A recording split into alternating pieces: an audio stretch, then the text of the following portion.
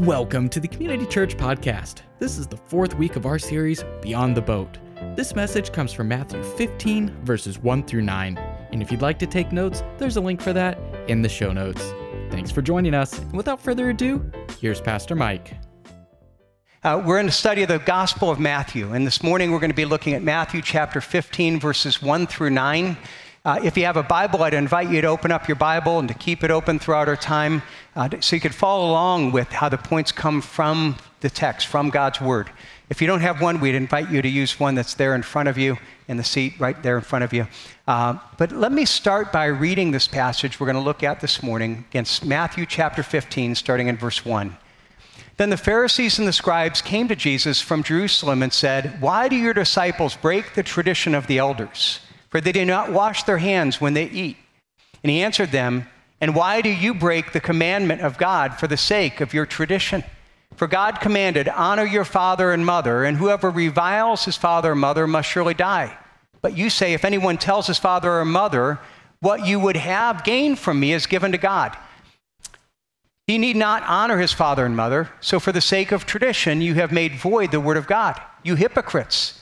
Well did Isaiah prophesy of you when he said, 'This people honor me with their lips, but their heart is far from me. In vain they worship me, teaching as doctrines the commandments of men.'" May God bless the reading of his word. Let me pray. Father, I thank you for the privilege that we have to again come and to worship you now. Father, for the opportunity to dive into your word.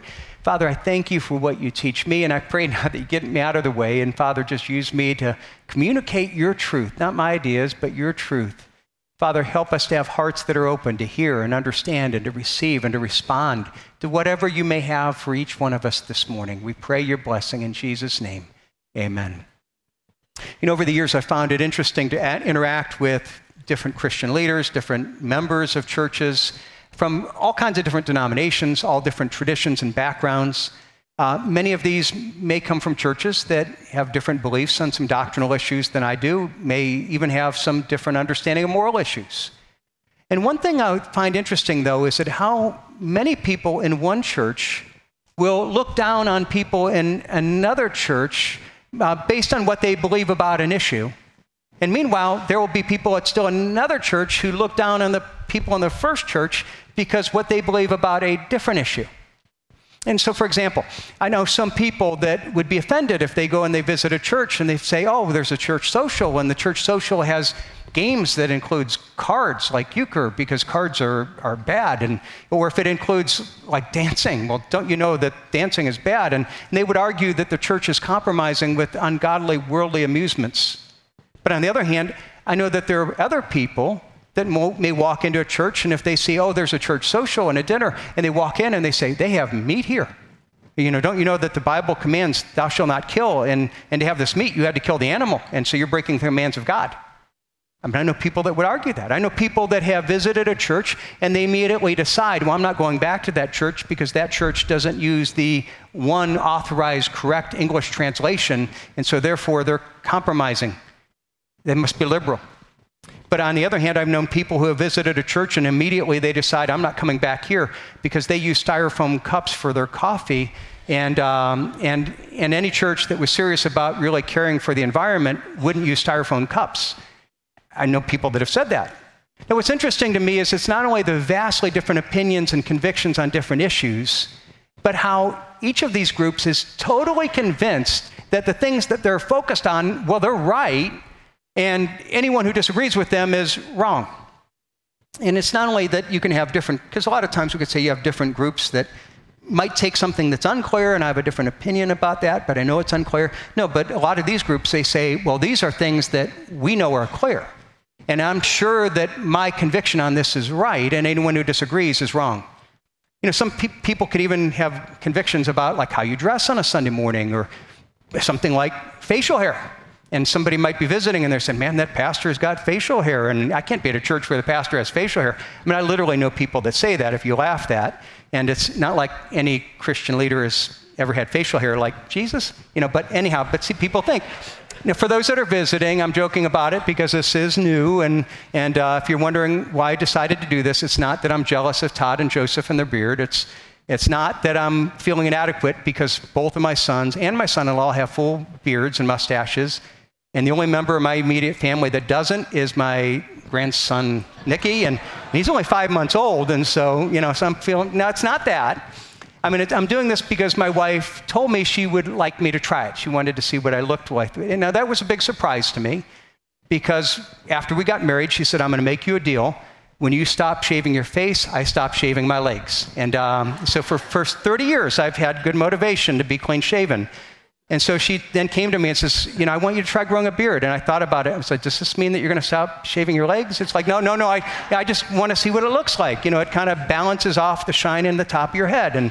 And so you might look better with a short beard. So practically, one of the ways I love my wife and I want to express that love. And one of the ways I do that is I want to look good for her. So if that's what she wants, I'll try the short beard. And now all that to say, there's all these things that, again, can have different churches. This is right, this is wrong, this is what you should do. And how can you have these different groups of Christians who are not just talking about things that they say are unclear, but they say these are things that we know that we're right on totally different things. And anyone who disagrees, well, they're totally wrong. Well, Jesus' teaching here in the beginning of Matthew 15 helps us not only make sense of why that happens, but how do we see it from a biblical perspective.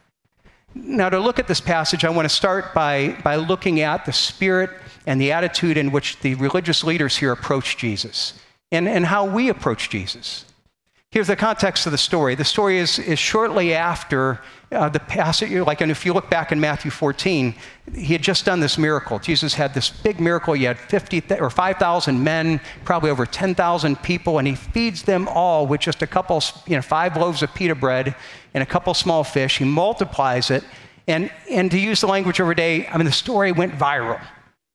Suddenly everybody's talking about it, and quickly, huge crowds start coming to hear Jesus. That's what we read at the end of chapter 14. So we see this. And when they had crossed over, they came to land at Gennesaret. And when the men of the place recognized him, they sent around to all the region and brought to him all who were sick and implored him that they might only touch the fringe of his garment. And as many as touched it were made well. So all these people are flocking to Jesus. They're excited about that. Now that's the context of the beginning of 15. Now remember, when Matthew wrote this, he didn't put chapter breaks in there. So just carry over, they're excited, they're coming, they want to touch him. And then the very next verse 15:1, the Pharisees and the scribes came to Jesus from Jerusalem and said, "Why do your disciples break the tradition of the elders? For they do not wash their hands when they eat." Now let me ask you, what was the focus of these religious leaders when they came to Jesus? Well, they, like all these other people, they've heard about the miracle. They've heard about the feeding of the people. They've heard about his teaching. But now they're coming not to listen, but to confront Jesus. Why do your disciples break the tradition? They're not complaining that the disciples were breaking the teaching of God's word, but they're accusing them of breaking the traditions of the elders, of not keeping other rules. Think about what was the emotional state of these people. Well, the people here, you see, they were excited. They were coming in humility. They looked at Jesus and they had the sense that Jesus had something to offer that they needed. So they wanted to hear his teaching. They needed to see the power of his miracles. They just wanted to touch him. But these religious leaders, they weren't coming in humility. They were coming in pride. They weren't coming to ask Jesus his teaching or his opinion. They were coming with this condemning attitude, looking down on Jesus and his followers, seeking to correct them. Not because Jesus was, again, the disciples were not obeying the Bible, but they weren't keeping all the traditions of the elders. Now, the obvious question is, again, what is this tradition of the elders that we're talking about? Now, we're going to explain this, and not only what it was then, but we're also going to see that it's still a problem that we can deal with now. It's the idea of the tradition is it's their and our natural tendency to focus on both religion and on rules. Again, it's all centered on this debate about the tradition of the elders. They come to Jesus, they say, "Why do your disciples break the tradition of the elders?" Verse 3, he says, "And why do you break the commandment of God for the sake of your tradition?" Verse 5, "For the sake of your tradition, you've made void the word of God." And so there's this whole debate, and you've got to say, okay, what is it here, and why is this leading to such a sharp dispute? It's not that Jesus was against traditions. We all have traditions. Many of you maybe have Memorial Day traditions, and you're doing something with people or friends or family on Memorial Day, and that's great. Traditions are wonderful. It's something very different, very specific, the tradition of elders that he's talking about. What these were a set of traditions, of teachings and rules that over the years the Jewish religious leaders had written ostensibly to help people understand and to apply the Bible.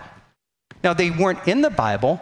They were rules that had been added to the Bible, and over time they had been now treated as almost being the same authority as the Bible. Now, again, the ostensible purpose of this was initially to help explain the Bible.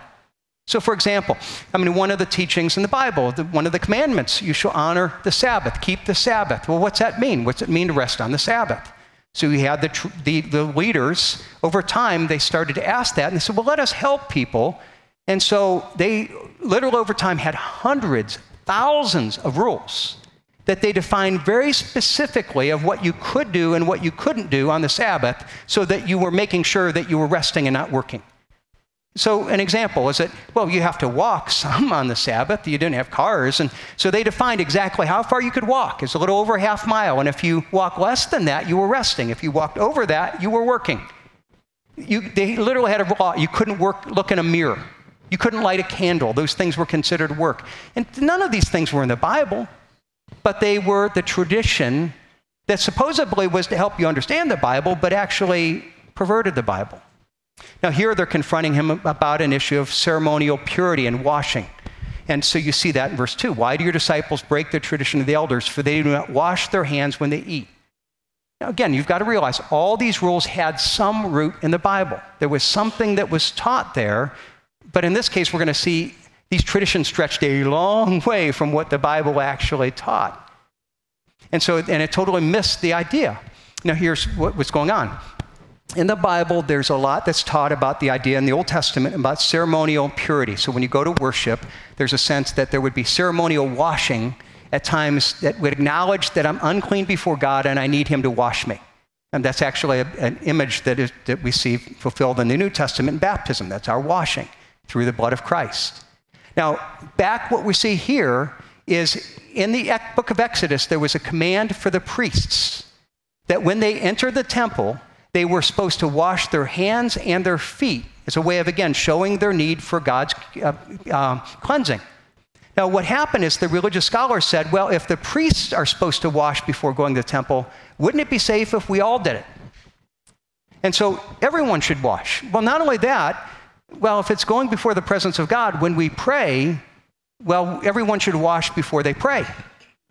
Well, and if you're washing before you're praying, well, you're supposed to always pray before you eat. So therefore, everyone should have to wash their hands before they eat because that's a way. Now, what you see is it started with a command for the priests about the temple, and next thing you know, it's a law that's saying everybody has to wash their hands every time they eat.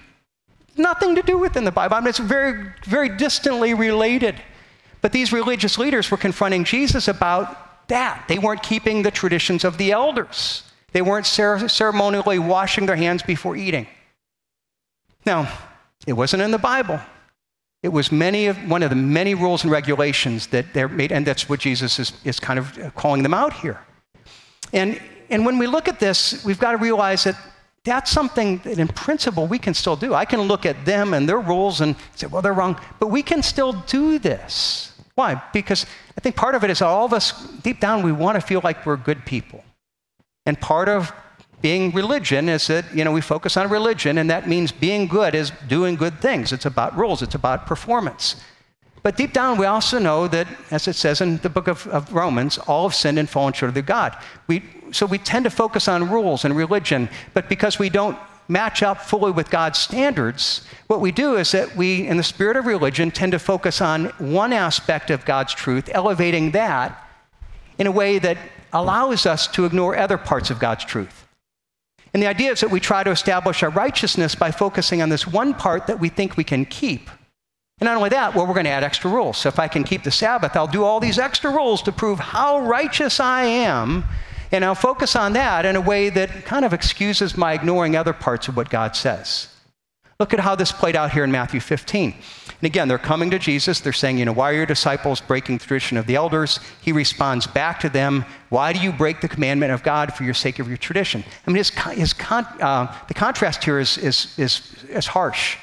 They say, why do your disciples break the tradition of the elders? Jesus said, no, the problem is you're breaking the commandments of God for the sake of your tradition. You're worried about my disciples breaking the rules of men, but the fact is you're looking at the rules of men and you're using them as an excuse to break the rules of God. So then we look in verse 4, and he gives a clear example, one of many that he could have done, but a clear example of how they were doing this. Verse 4, for God commanded, honor your father and mother. Whoever reviles father or mother must surely die. Now that's a pretty clear command, right? You look at that, it's, the fifth commandment, the 10 commandments, it's a very, very clear command that God calls us that we're to honor our father and mother. Now what's that mean? We could talk in principle of that, we could talk in theory, but the fact is that what Jesus is saying, that's something that's very practical. So practically, when we live out this honoring our father and mother, one of the things that means is that, hey, if they have a need, you care for the need. You help take care of them. You especially as they get older, there's a need to be able to love them practically in the practical needs in practice. And Jesus confronts them that they're denying this clear command of God to honor their father and mother, using the excuse of their tradition to do so. That's what he says in verses 5 and 6. So look in your Bibles. You say, if anyone tells his father or mother, what you would have gained from me is given to God, he need not honor his father. So for the sake of tradition, you have made void the word of God. Now here's what's happening. There was a passage in Leviticus that taught that everything that we owned is of God's. And so God's claim on everything has superior claim. Basically, everything is just entrusted to us. It's the same thing that's taught in the New Testament. In the New Testament, it talks about stewardship. Everything is God's. And so we don't really own anything. God has entrusted things to us as a steward for us to care for. And ultimately, we'll have to give account to how we use our possessions. Same idea. Now, what they did is they took this passage in Leviticus and they developed a tradition that said, you can declare everything as God's. And since it's God's, you can't give it to everyone else. And they would say, I would declare it God, and they wouldn't actually give it to God. They would use it, but because I've declared it God's, then they would say, well, I'd like to help the poor, but I just can't because I can't give God's money to someone else. My parents, they have a need. I would like to help them out, but I just can't because it's God's.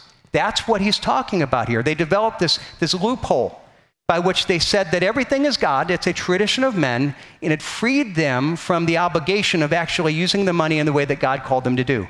It freed them so that they disobeyed the command to honor their father and mother. And that's what he says, for the sake of tradition, you have made void the word of God.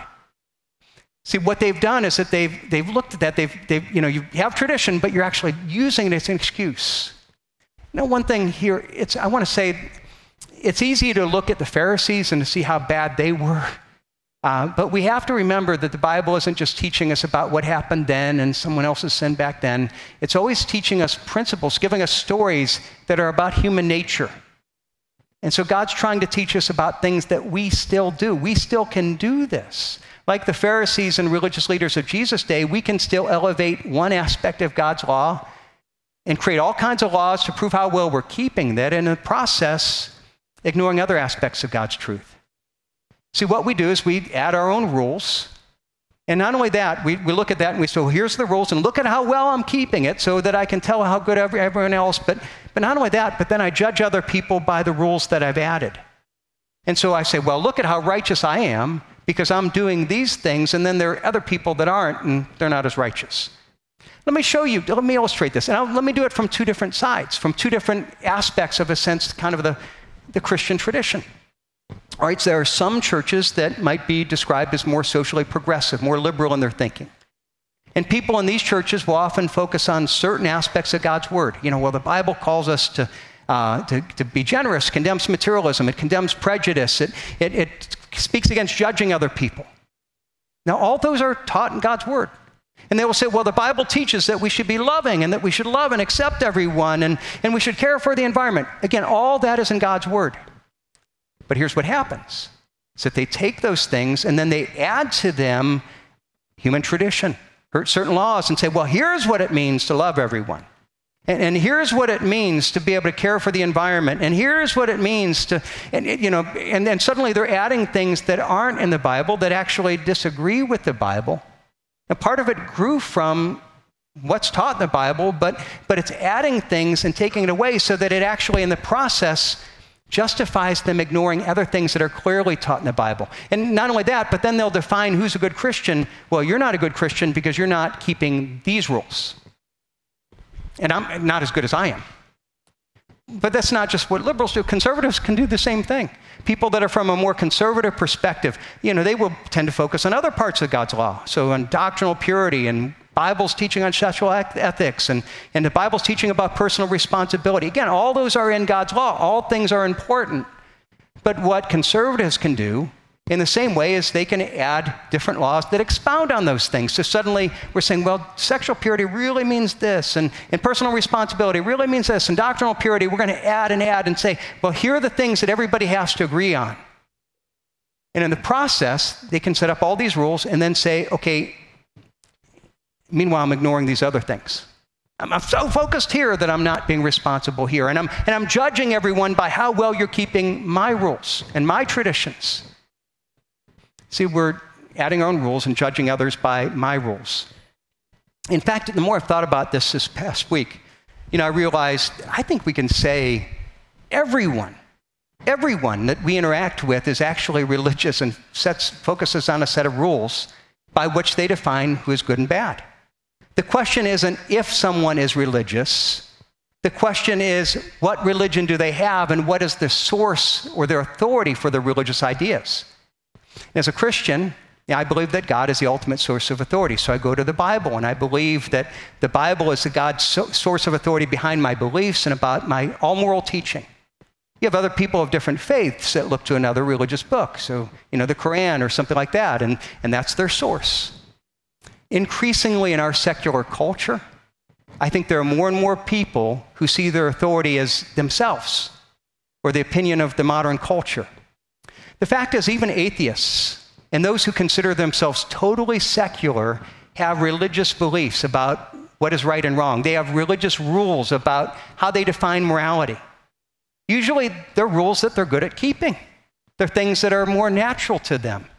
And as much as they will judge Christians, well, you shouldn't judge, and that's condemning, and then they'll turn around and they'll judge other people by how well other people are keeping their rules, and in a way that is often more condemning than anyone else. So a lot of people have even looked at this and they say, you have people that are incredibly secular in their worldview who have become incredibly religious in their understanding of moral issues of right or wrong. They don't use the word sin, but they'll talk about what is good and what is not only bad, but what is evil. And then they become extremely legalistic of how well you're keeping my rules, condemning and punishing anyone who breaks those rules. Their moral commandments aren't from the Ten Commandments or aren't rooted in the Bible, but come from their own opinions and from the cultural standards of our day. So, for example, according to our secular religionists, abortion is a moral good. And any who oppose abortion is a moral evil. And so they literally are passing laws in some states where if you go out and if you pray in front of an abortion clinic or try to talk someone out of it, you could be arrested for that because, well, that's an evil thing. Abortion is good. Or all forms of sexual freedom and expression are considered the highest form of moral good, and anyone who voices an opinion otherwise is condemned as evil and hateful. Or a belief in global warming and a commitment to fight against carbon emissions is considered a moral good, and anyone who questions that is condemned as a heretic. And they shouldn't even be allowed to speak in the public forums of our day. See, again, the question isn't if they are religious. The question is, what is their religion and what is the source of their religion and their rules? Now, my purpose in that is not to necessarily even beat up on the seculars or atheists. It's not that. It's actually to make a bigger point. All of us do this. All of us are naturally religious. All of us naturally tend towards making our own rules, adding them to God's truth, and then judging others by our own rules. And the thing is, it's easy for us to see someone else's faults. It's easy for us to see the Pharisees or to see somebody that we disagree with. It's hard for us to see us in ourselves. One of the basic rules for studying the Bible is that God's word is always focusing on one person. And that's me. That's the reader. That's you. As I read it, God doesn't tell me what somebody else has to do. He's only speaking to me. He's calling me to search my own life and where I may be guilty of doing these things. And the question is, am I coming to God in a spirit of pride, thinking I've got it right and looking down on other people and judging other people? Or am I coming to God in a spirit of humility and saying, God, I want to listen to your word and I want it to expose me and to correct me where I'm wrong? You see, ultimately, it's not just about rules. It's about a relationship with God. It's about believing in him. Because what Jesus teaches here is that believing in God means that we adjust ourselves to his word. It's not that we come and we say, well, here's what we do. And no, it's if I listen to it, I let him change my thinking. I let him change my behavior. In verse 3, again, Jesus confronts the religious leaders saying that they're breaking the commandment of God for the sake of tradition. And then he gives an example, and then he comes back in 6. For the sake of your tradition, you've made void the word of God. Now, when he says you made void the word of God, the word void means empty. You're making empty the word of God. You're talking about it, but you're really making it empty. And what he's saying is when we fail to honor the unique authority of the Bible, we fail to worship God. We may claim we believe it, but we're emptying that claim, and we're literally emptying our worship. Look at what he says. Look in your Bibles to verse 7 through 9. He makes it really clear here. He quotes the book of Isaiah. You hypocrites, well did Isaiah prophesy of you when he said, this people honors me with their lips, but their heart is far from me. In vain they do worship me, teaching as doctrines the commandments of men. What he's saying is when you disregard part of the Bible, or when we add parts, our own rules to what the Bible says, we may be honoring God with our lips. We might be going to the worship service. We might be singing the right songs. We might be saying the right things. But he's saying, no, the problem is your heart is far from me. You don't have a relationship with me. It's all about relationship. In vain you worship. You're doing all the right things, but it's empty. It's meaningless because it means nothing. And why would he say something so strong? Because failing to honor God's word is failing to honor what God says. It's failing to honor him as God. And see, it's ultimately saying, what's the ultimate question in our life, our ultimate authority? Do we come to the Bible and say, well, I'm going to look at the Bible and I'm going to decide what's true for me and what's not? Or are we letting the Bible speak to us, confront our traditions, our culture, and letting it change us? See, if either we come to God and we say, you are the ultimate authority and I submit to you, or we are saying, I am the ultimate authority and decide what is relevant to me and not. We make ourselves God when we do that. And Jesus is saying a person can go to church and they can sing all the songs and say all the right things and look all the right way. But if you're coming and you're saying, I get to decide what's right and wrong, I get to add things to the Bible or ignore other things, it's all void. It's all empty. It's nothing. Your hearts are far from me.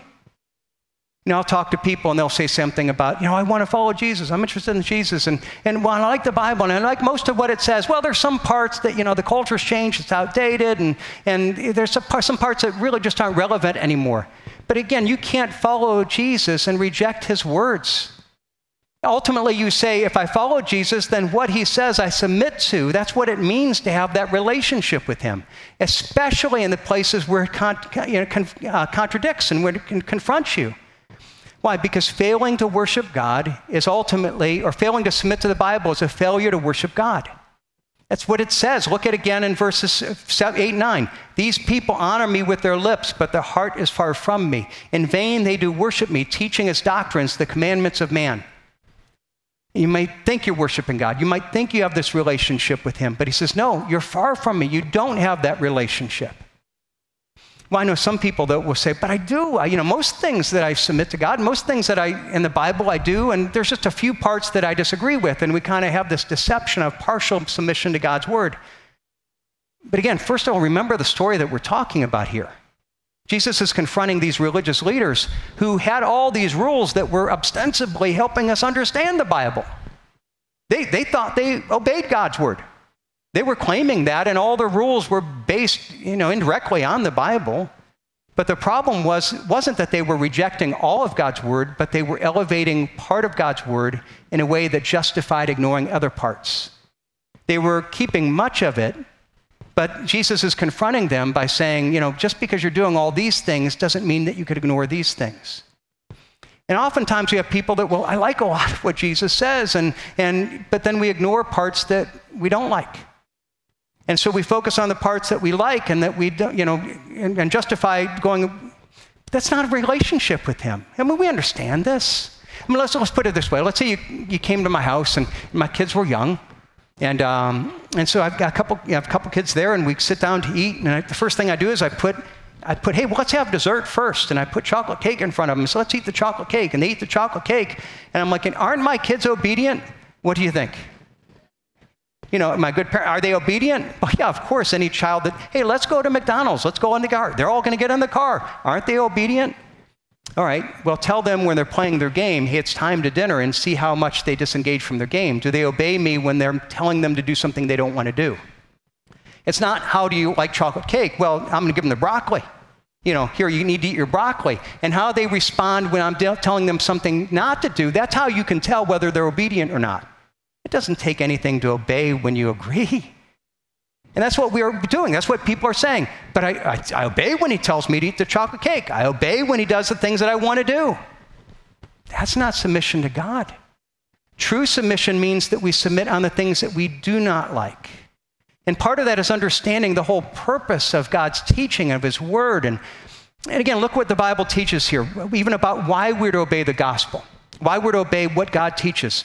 Verse 8 and 9, these people honor me with their lips, but their heart is far from me. In vain they do worship, teaching as doctrines the commands of God. Why does he call us to obey? He calls us, why? Because he wants us to be close to him. You're not obeying, and therefore you are far from me. It's not about formal compliance. It's not about, here are the rules, and here are other rules to make sure you keep the rules, and if you jump through the hoops, that's religion. No, it's not about formal compliance. He wants our heart, not our compliance. It's not just our behavior. And he's saying, no, the problem's you're far from me. I want to be close to me. And he says, if you look at the Bible, and he says, if you really understand my heart with all this, I want you to understand it's to draw me close. Now, there's part of this when we think about, it doesn't make sense. Why? Because think about rules and laws. Generally, our lawgivers, think of the laws that have come down from Washington, D.C. When you have a new law from Washington, D.C., do you think, man, the Congress is in session. I feel loved. Is that what you think? Hey, they're telling me that I can't drive gas cars anymore. Hey, man, I feel loved. This is great. Man, this is drawing me close to them. What a loving relationship. Is that what happens for you? Probably not, all right? So why is it that God's law would draw us into relationship with him? The problem is that we often think of God like a distant ruler, like an authority in Washington. And if we think of him that way, we're going to have a lot of problems. But I want you to think in terms of relationship, because it is all about relationship. Is there a place of rules in relationship? Think about marriage, all right? Was my marriage based on me keeping rules? What if Sandy came to me and said, well, I'd really like to marry you, but you have to keep this rule, this rule, this. If you keep all these rules, then I'll marry you. Be like, man, that's dysfunctional. Run away from that. That's, again, what people often think. That's what religion is. If you keep these rules, I'll have a relationship with you. No, but there's a relationship. We form a relationship. We say we want to commit to each other. Are there rules to that? Yeah, there are. I mean, the most obvious, stay sexually faithful. That's a pretty big expectation. Now, is it something that I do to earn the relationship? No, it's something that I do because I have the relationship, because I understand that God has given me guidelines to help protect my marriage. Even if somebody doesn't understand that, I believe in open marriage. And okay, well, you can do that, but you're never going to have a good relationship because God has created that sexual unity to be something that binds in the marriage. It builds trust. It builds intimacy. And if you go outside of that, it's going to lead to brokenness. So God gives us that not only to draw us to himself, but specifically here, it's a rule that establishes relationship. And what does God call us to? God is teaching all of this as he wants a loving relationship with a personal God. Everything that he gives us in the Bible, verse 8, 9, again, these people honor me with their lips. Their heart is far from me. In vain they worship me. He's saying, no, I don't want it to be vain. I don't want to be far from you. I want to be close to you. I want a loving relationship with a personal God. But it's a relationship that's based in trust in God's character and faith in his character. Why? Because ultimately, if I believe that God is just this distant lawgiver that's out there writing laws that he's forcing me to do, I'm going to resent that. If I have wrong beliefs about God, I'm going to struggle with his word. if I understand that he loves me, that this isn't a way that I earn my way into his favor, but it's because he loves me, because he's adopted me as his child, he now says, now I'm giving you these guidelines to help you grow in me. I want to teach you, and you need to submit to me because this is for your good. Well, suddenly, I'm going to be totally different in the way that I see his word. That's what it talks about in Hebrews. I love Hebrews 11:6. Without faith, it is impossible to please him. How do we please him? By obeying him? No, it's faith. Faith is at the core. Why? For whoever would draw near to God must believe that he exists. First thing, I have to believe that he is God and I'm not. That there is a God who is over me. I'm not the ultimate authority in my own life. That he is God. And not only that I believe that he exists, but that he rewards those who earnestly seek him. I believe that he is good. I believe that his rules and laws are an expression of his love and commitment to me. They're for my good. I trust him. And the more that I trust him and have that relationship with him, the more natural it is for me to submit to him. That's natural for me to do in that relationship. So it's a relationship that's based in faith in God's character, but it's also then established by faith in his grace. Because it's a relationship we don't earn. Again, that's what religion is. Religion is, well, I'm not good, and how do I perform, and how do I keep the rules, and how do I make God happy, and how do I jump through the hoops? And Christianity is, no, we can't do that. We're all sinners. We've all fallen short of God's glory. None of us can earn God's favor. The wages of sin is death. That's what I deserve. But the gift of God, free gift through grace, is eternal life through faith in Jesus Christ. That's what the Bible teaches. It's established by faith in his grace, by faith in what he has done for us. And so it doesn't mean, if we're here and it's like, man, I've done this and I'm so far from God. And if you know that you don't belong, that's the first step of the gospel. It's not about being good. It's not about even how do I clean up? How do I clean up to come to God? How do I keep the rules so that I'm acceptable? No, we come to God and we let him clean us up. We come in and say, God, I admit, here's my need, here's my sin. I ask you to forgive me. I ask you to take my sin and to forgive me through what Jesus did on the cross when he died on the sin for my sin on the cross, to give me his righteousness, to make me right before you. That's what God calls us to. If you've never done that, I hope that you will do that this morning. That you realize that it's not about performance, not about rules. And if you've had a wrong idea, if you've been taught in religion where it's like, here's what you have to do, and here's how you have to, here's all the rules that you have to keep, that's not the Bible. And most of those rules you've probably been given are not the Bible. See, it's about a relationship with Christ, admitting our need, admitting our sin, saying, I want to make you the ultimate authority in my life. I ask you to forgive me, and I want to follow you. I want that relationship with you as my Father. Forgive me through Jesus Christ. Give me your righteousness. And then teach me what it means to live as a follower of you. And that is it for this week's message. If you have a question about the message, community church, or Jesus Christ, send us a text to 330-400-3242. You can learn more about our events and community groups online at ccpl.life/connect. There, you can also send in a prayer request. We would love to pray for you. Have a blessed Lord's Day, and we'll see you next week.